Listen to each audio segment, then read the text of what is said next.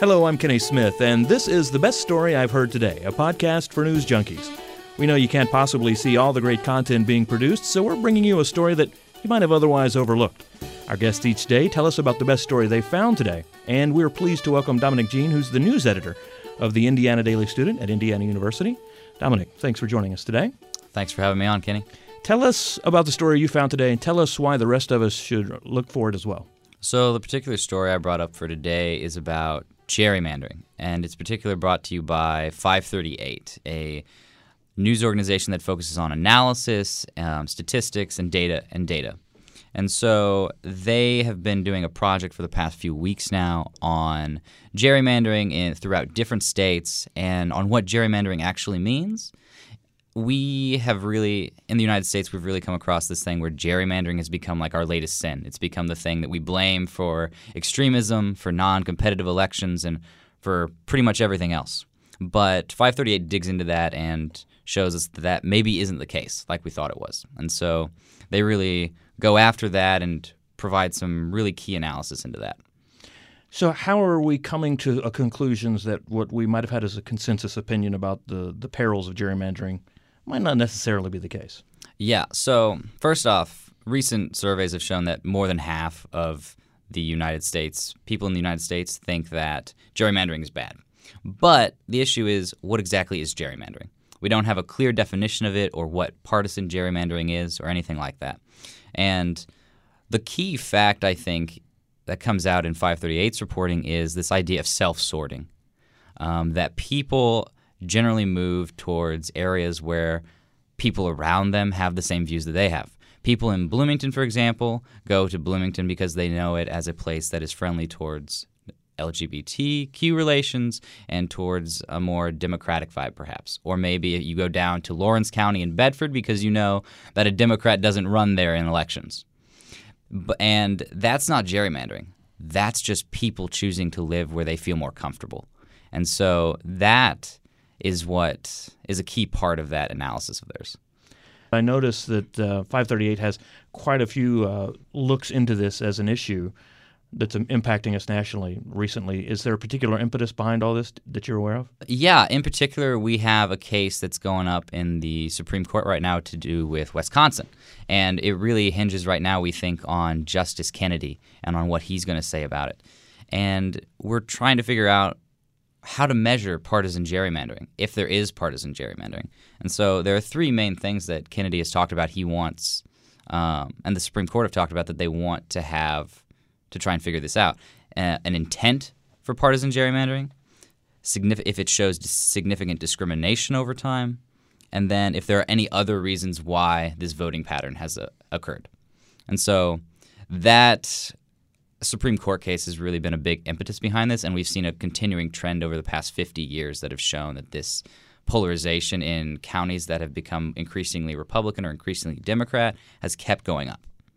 And so you mentioned this over time, and this is an interesting part of this examination to me. This is not a recent phenomenon. You just mentioned 50 years.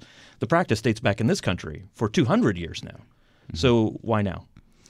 Well, I think we're really starting to notice it now. I mean, it was 2016 was announced as probably one of the most divisive elections we've ever had, and we have this increasing idea of polarization in the United States, and so it's really starting to come to the forefront. We're looking for We're looking for what the problem is, and people keep pointing to gerrymandering, but that's just not being proven as the case.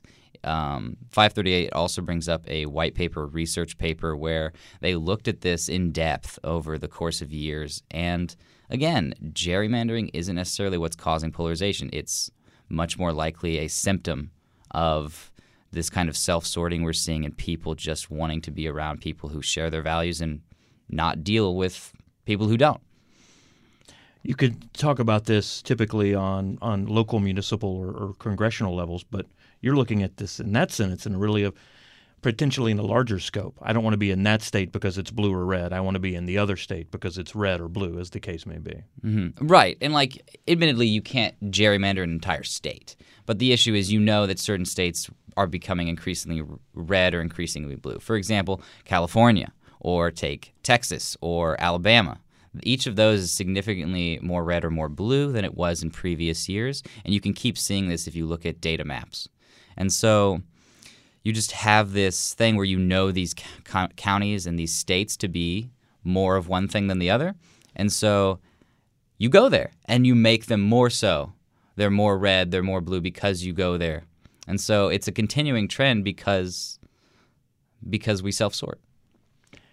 So if we're blaming the wrong thing, are we still getting the same impact? Because one of the criticisms of gerrymandering is that it has its own ways of depressing participation in the extremism, if you will, that it's believed to cause.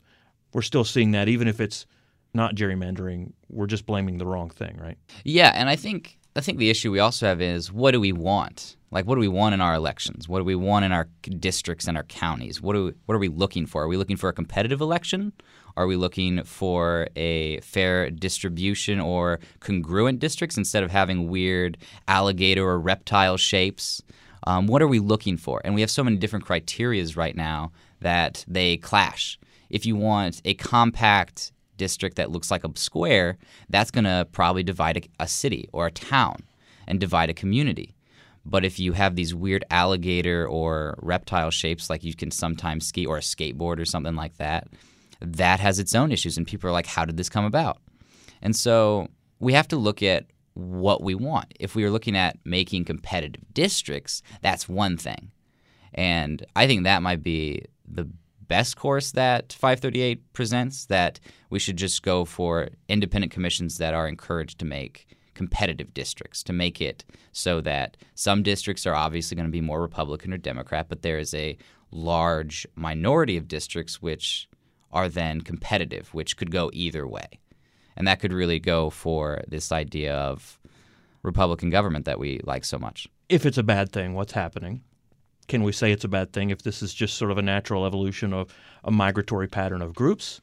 Or if is it a bad thing, how do you fix it? I think it's a good point. I think we can definitely say it's a bad thing because we're not talking to each other in this kind of self-sorting or gerrymandering for that matter. It means that we're not discussing, we're not compromising, we're not reaching bilateral and bipartisan relationships with each other, and that is an issue. I think in any country, and especially in a country like ours, which is still relatively young in the grand scheme of things. And so solutions, that's where I think 538 comes on a little bit of a we don't really know, but I think that's also a part of the thing. They don't know, but they're starting to address what's the real problem. And I think we're looking at attitudes in voters is really where it's at, and trying to change that and trying to change this thing. Instead of my party needs to win, then we need to find what's best for the greatest number of people. We've got links for Dominick Jean, who's the news editor of the Indiana Daily Student, and to this story at 538 as well. All that's below the audio. Please do check those out. Dominick, thanks again for joining us today. Thanks for having me, Kenny. This is the best story I've heard today. We hope you've enjoyed the show and that you'll share it with others. Thanks for listening. We look forward to sharing stories with you again very soon. I'm Kenny Smith.